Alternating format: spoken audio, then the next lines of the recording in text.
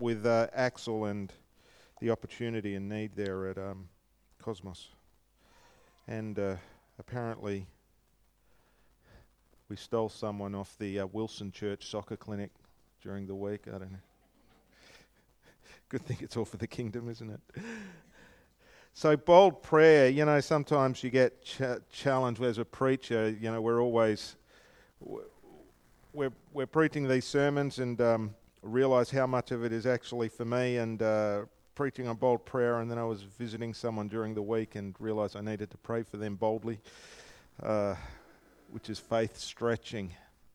I wonder if anyone here like to haggle when you're shopping? No, I see a shake of the head. I'm with you, sister. No one. There's one. Okay, thanks, Lynn. I meet all the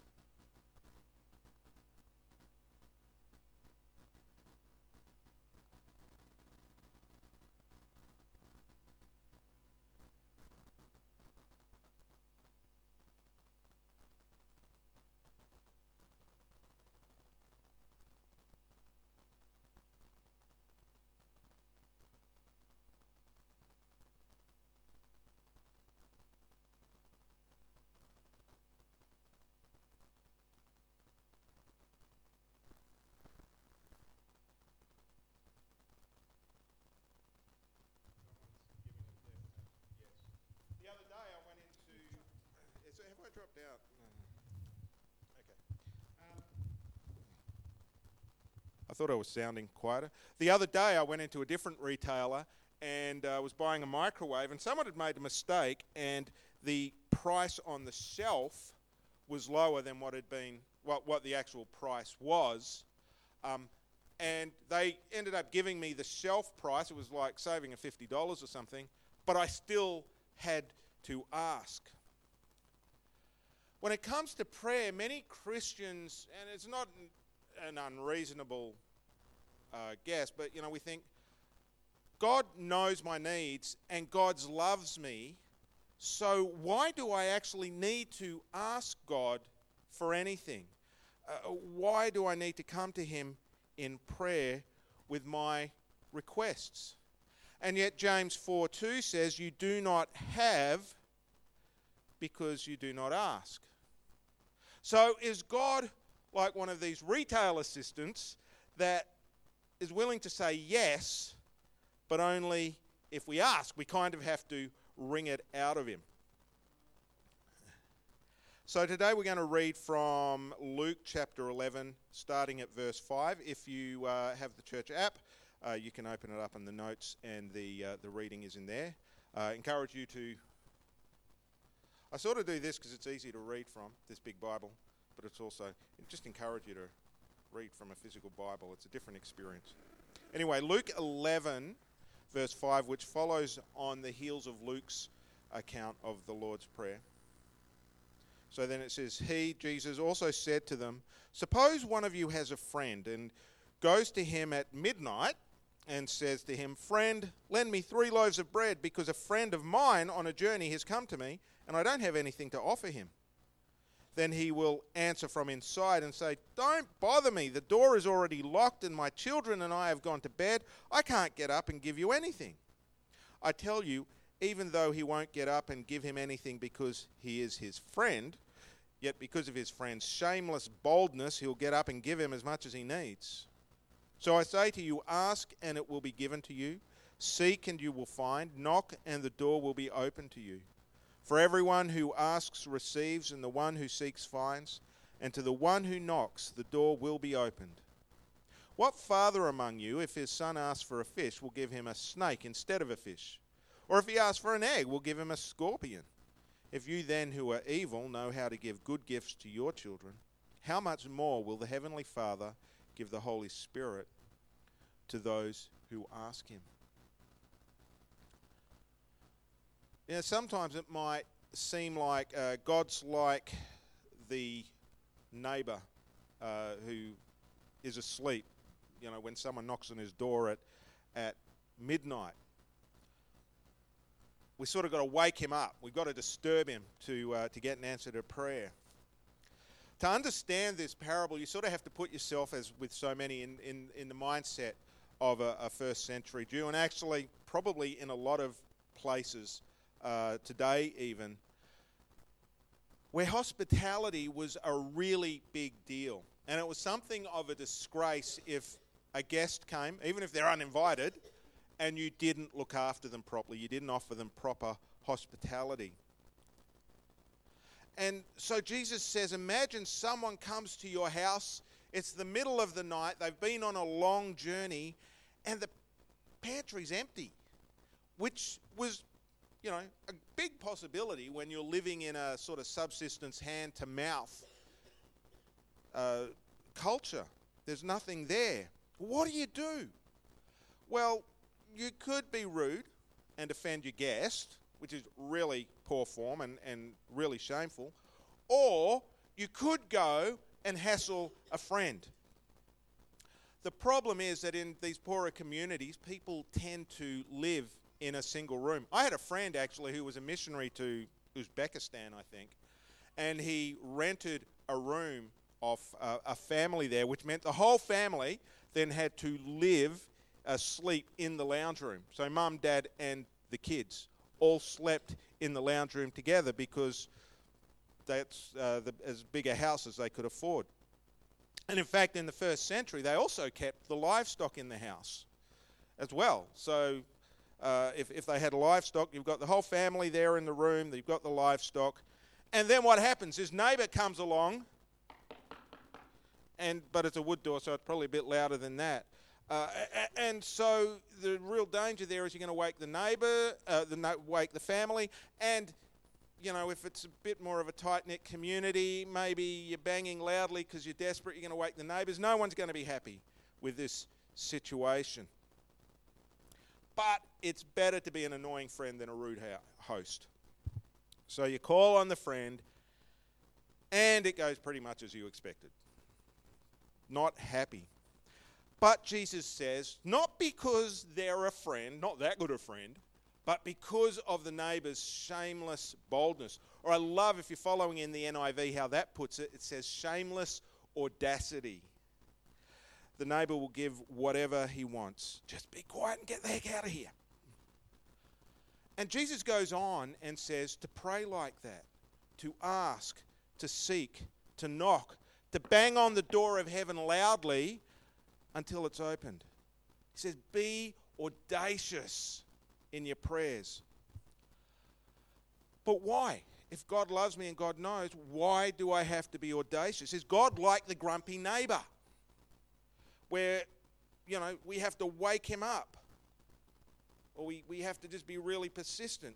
Is he like the sales assistant who wants a sale but will only give the discount if we ask? Of course, that's not Jesus' point. This parable isn't actually about a friend who needs to be woken up. It's about a friend, a neighbour who's in desperate need and comes with an audacious, shameless, bold request. It's actually about how we should pray, not that God needs waking up. And in fact, the Bible tells us that God is eager to give us gifts. James 1:17 says, every good and perfect gift is from above, coming down from the Father of lights. And then Jesus goes on, and at the end of this little story here, he says, what father among you, if a son asks for a fish, will give him a snake instead of a fish? Or if he asks for an egg, will give him a scorpion? If you then, who are evil, that's pretty confronting. But compared to the perfect God, when we look at the standards of heaven, we are evil. But even though we're evil, we still do good. We still love to lavish our children with gifts. And he says, well, if you who are evil, by God's standards, do that, how much more will God, who is good and perfect, lavish gifts, lavish the Holy Spirit on those who ask him? God loves to give, and his hands are open. He's not stingy, and he's not asleep. So why do we have to bang on the door? Well, as I think about my life, there are occasions my parents have offered to help us out. with material help or financial help. In fact, one day I was threatening to buy a motorcycle because we needed an extra set of wheels, and I thought it'd be cheap, and actually I wanted a motorcycle. And that freaked out my mum, and they gave us a car for free. It's like, as an adult, it was really weird, but it was a real blessing. I ended up passing that on to someone else as well for free. But the offer is always there and on the table. So the question is, why don't they just give us the money? I mean, they're saying, look, it'll come out of your inheritance anyway, so, if you need help, take it. Why don't they just put it into my account? They know what my account number is. Well, I think part of it is because we're independent, autonomous adults. And, to do that, although it's extremely generous, in that context, it's perhaps a little bit of an imposition, a little bit embarrassing. And I wonder if God's a little bit like that with us. He knows our need, but he also respects our autonomy, our independence, our adulthood. And he, in this context, won't impose his will on us. Now, God's will is always done, right? And there are times God comes and he imposes his will. But there's a difference between a loving father offering a gift and a king who is bringing judgment, imposing that. And so God waits for us to ask, not because he needs waking up, not because he's stingy, but because he loves us. And he treats us like adults. In fact, I've noticed, probably because this is me a little bit, that a lot of people have trouble asking for help. Anyone here have trouble asking for help? Or even sometimes receiving a gift, except maybe outside of birthdays and Christmas when it's just a done thing. And that's okay because I'm giving you a gift as well. So it's my gift. Is my gift good enough, or is yours a bit stingy? I don't know. What's the value of the gifts we're giving this Christmas? I don't know. We don't want to appear weak. We don't want to appear somehow indebted to the other person. But here's the thing, in these kinds of relationships with God, the Bible is clear, and I was going to quote verses, but there were just too many, that when we come to God, we need to come in humility and dependence. That's what gets God's attention. And when we come to God as children, dependent on a loving Father who loves to give, we're expressing our reliance on him, we're expressing our faith in him. And rather than him having to impose his will on us like some rebellious child that doesn't know what's good for them, we are submitting ourselves as beloved sons and daughters that the Father loves to lavish his gifts on. It's just a completely different disposition. We need to ask, not because God is stingy, but because he loves us. But Jesus' parable here is about audacious prayer, bold prayer. Why do we need to come boldly and ask him? In fact, when Jesus said to ask, seek, and knock, the grammar of the Greek here implies ongoing. It's keep on asking, keep on seeking, keep on knocking until you get an answer, until you find what you're looking for, until the door is open. Here in Luke, this parable comes just after the Lord's Prayer. And, the Lord's Prayer, we looked at that a couple of weeks ago, it's a really simple prayer. And some churches will treat it ritualistically. Sometimes we pray it here as a church. But it can seem almost insignificant. Okay, I've done it, that's enough. But perhaps Jesus goes on to tell this story straight away because he wants us to understand that prayer isn't just ritualistic like perhaps the people had heard coming from the mouths of religious people in the day. Or that in the simplicity of this prayer, we might be deceived into thinking that this is all there is, just parrot this. And so, to show us that we're not just to go through the motions, Jesus teaches or tells this parable of the shameless neighbour. Now, when we look at the parable, I hammed it up a little bit, right? But that's the parable. It's kind of humorous, kind of a little bit ridiculous what's going on like there. And Jesus is using this humour to bring home the point that just like the neighbour, the friend is audacious and has to be audacious in his request, we can and should be audacious in our prayers. We should ask, because God isn't just a reluctant neighbour. He wants to give. We will get an answer to that prayer. We will seek, we will find what we seek. The door will be opened. He says, keep looking and you'll find. And this kind of implies that what we're looking for isn't immediately obvious. Perhaps it's a little bit like me when I'm looking for something at the shops, and there's a whole, I was looking the other day for this particular paper size. It's a little bit unusual, and I'm going up and down the aisles at Officeworks, and because I'm a man, I am not going to ask an assistant for help, because that's not cool, till I find out it's not there. Now, that wasn't quite the case in this one, but, you're up and down. You've got to look and look and look until you find it. Why? Because there's a whole lot of distraction. There's a whole lot of other things out there. I'm looking for this one, and sometimes life is like that. There's a lot of distractions in life. It's not that God is withholding something or even hiding it. It's just that this world, this particularly material plane, has a lot of distraction, a lot of things that keep us from seeing what it is that we're looking for. And we need to press in and press through all of that until we find it. We have to knock and knock until the door's opened.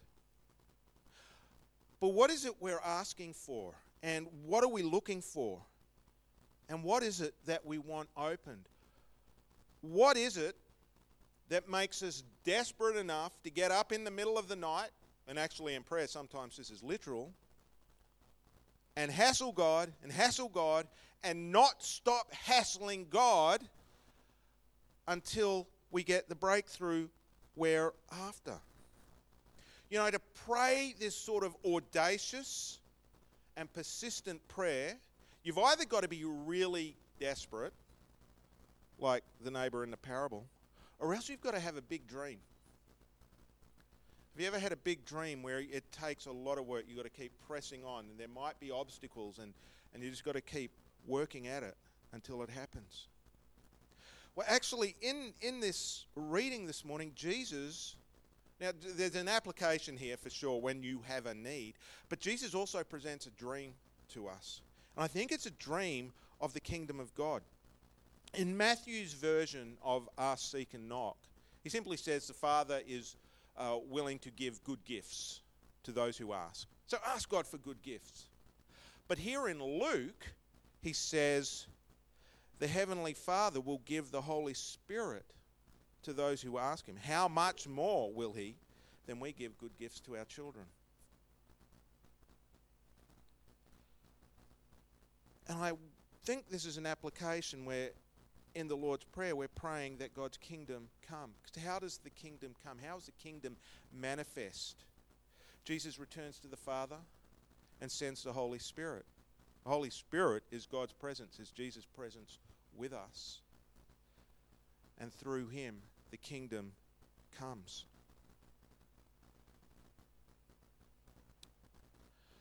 As we look through Luke, we see that the Holy Spirit is really closely tied to Jesus and to his kingdom ministry. So right at the start, Jesus is conceived of the Holy Spirit. And then when John the Baptist comes proclaiming the way of the Messiah, he says, I baptize you with water, but he will baptize you with the Holy Spirit. In Luke 4:18, when he's in Nazareth and he reads from the prophet Isaiah, he says, the Spirit of the Lord is upon me. And then that Isaiah passage describes the kingdom ministry. The blind will see, prisoners will be set free, the good news will be preached to the poor.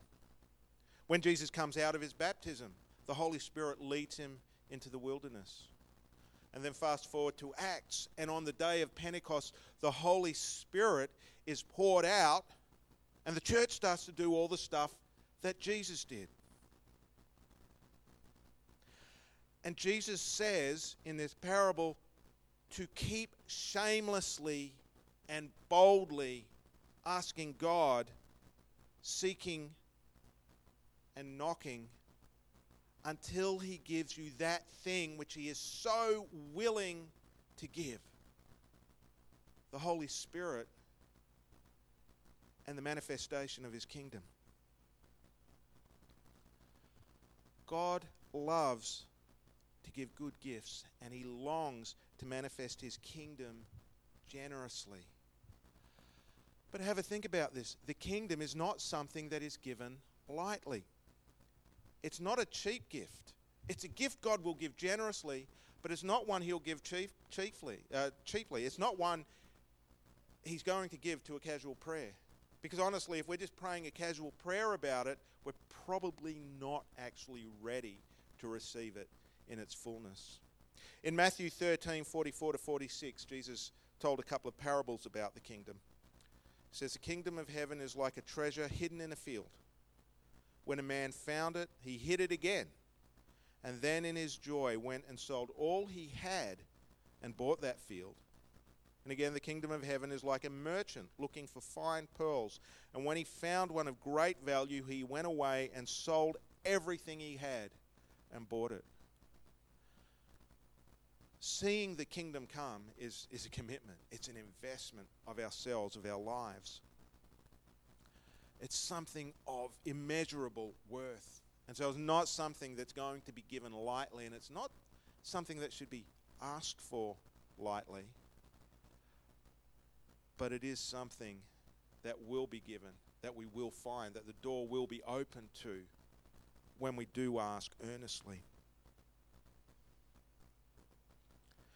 And so an audacious prayer really is a prayer to ask God to manifest the kingdom in us and through us and around us. Have a think about this. What do you think the kingdom of God means? If Jesus was here, Jesus is here through the Spirit, but if he was here physically, like in the first century, what do you think it would look like? Can you imagine what Jesus would be doing? The sort of power Jesus would bring in his preaching. The conviction he would bring to us. Physical healing that we'd get, the deliverance we'd see, the people that would be coming to hear him and receive from him, and also to crucify him. Can you imagine what that manifestation of the kingdom could look like? And sometimes does. It's not a small prayer. It's an audacious prayer when we understand what the kingdom can mean, and when we start to knock on heaven's door. Open up! God, open up!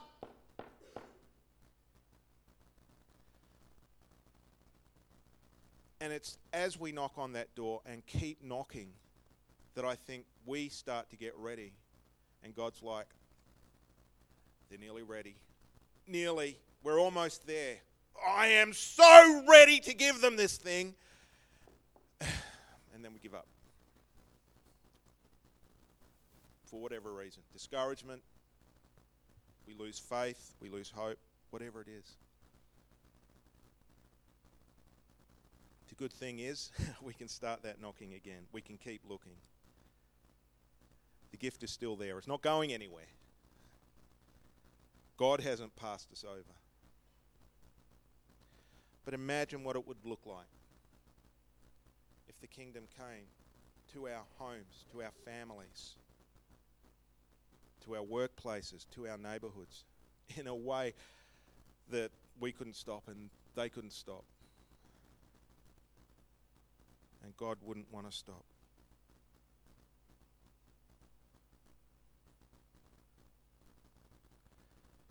And think in this, Jesus challenges us to enter into the quest for his kingdom seriously and zealously.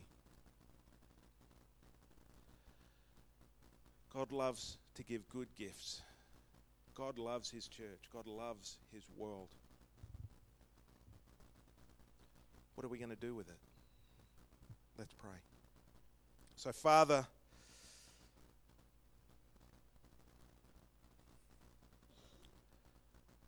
we want to see you move. I know for me, I'm also so wrapped up in the things of this life. It's easy to lose focus, to get distracted, to see shining something else on the shelf, to be embarrassed, to perhaps be afraid of what you're going to do. Father, perhaps to be afraid of what you might not do. Father, teach us to pray bold, audacious prayers that you can release what you want to release among us.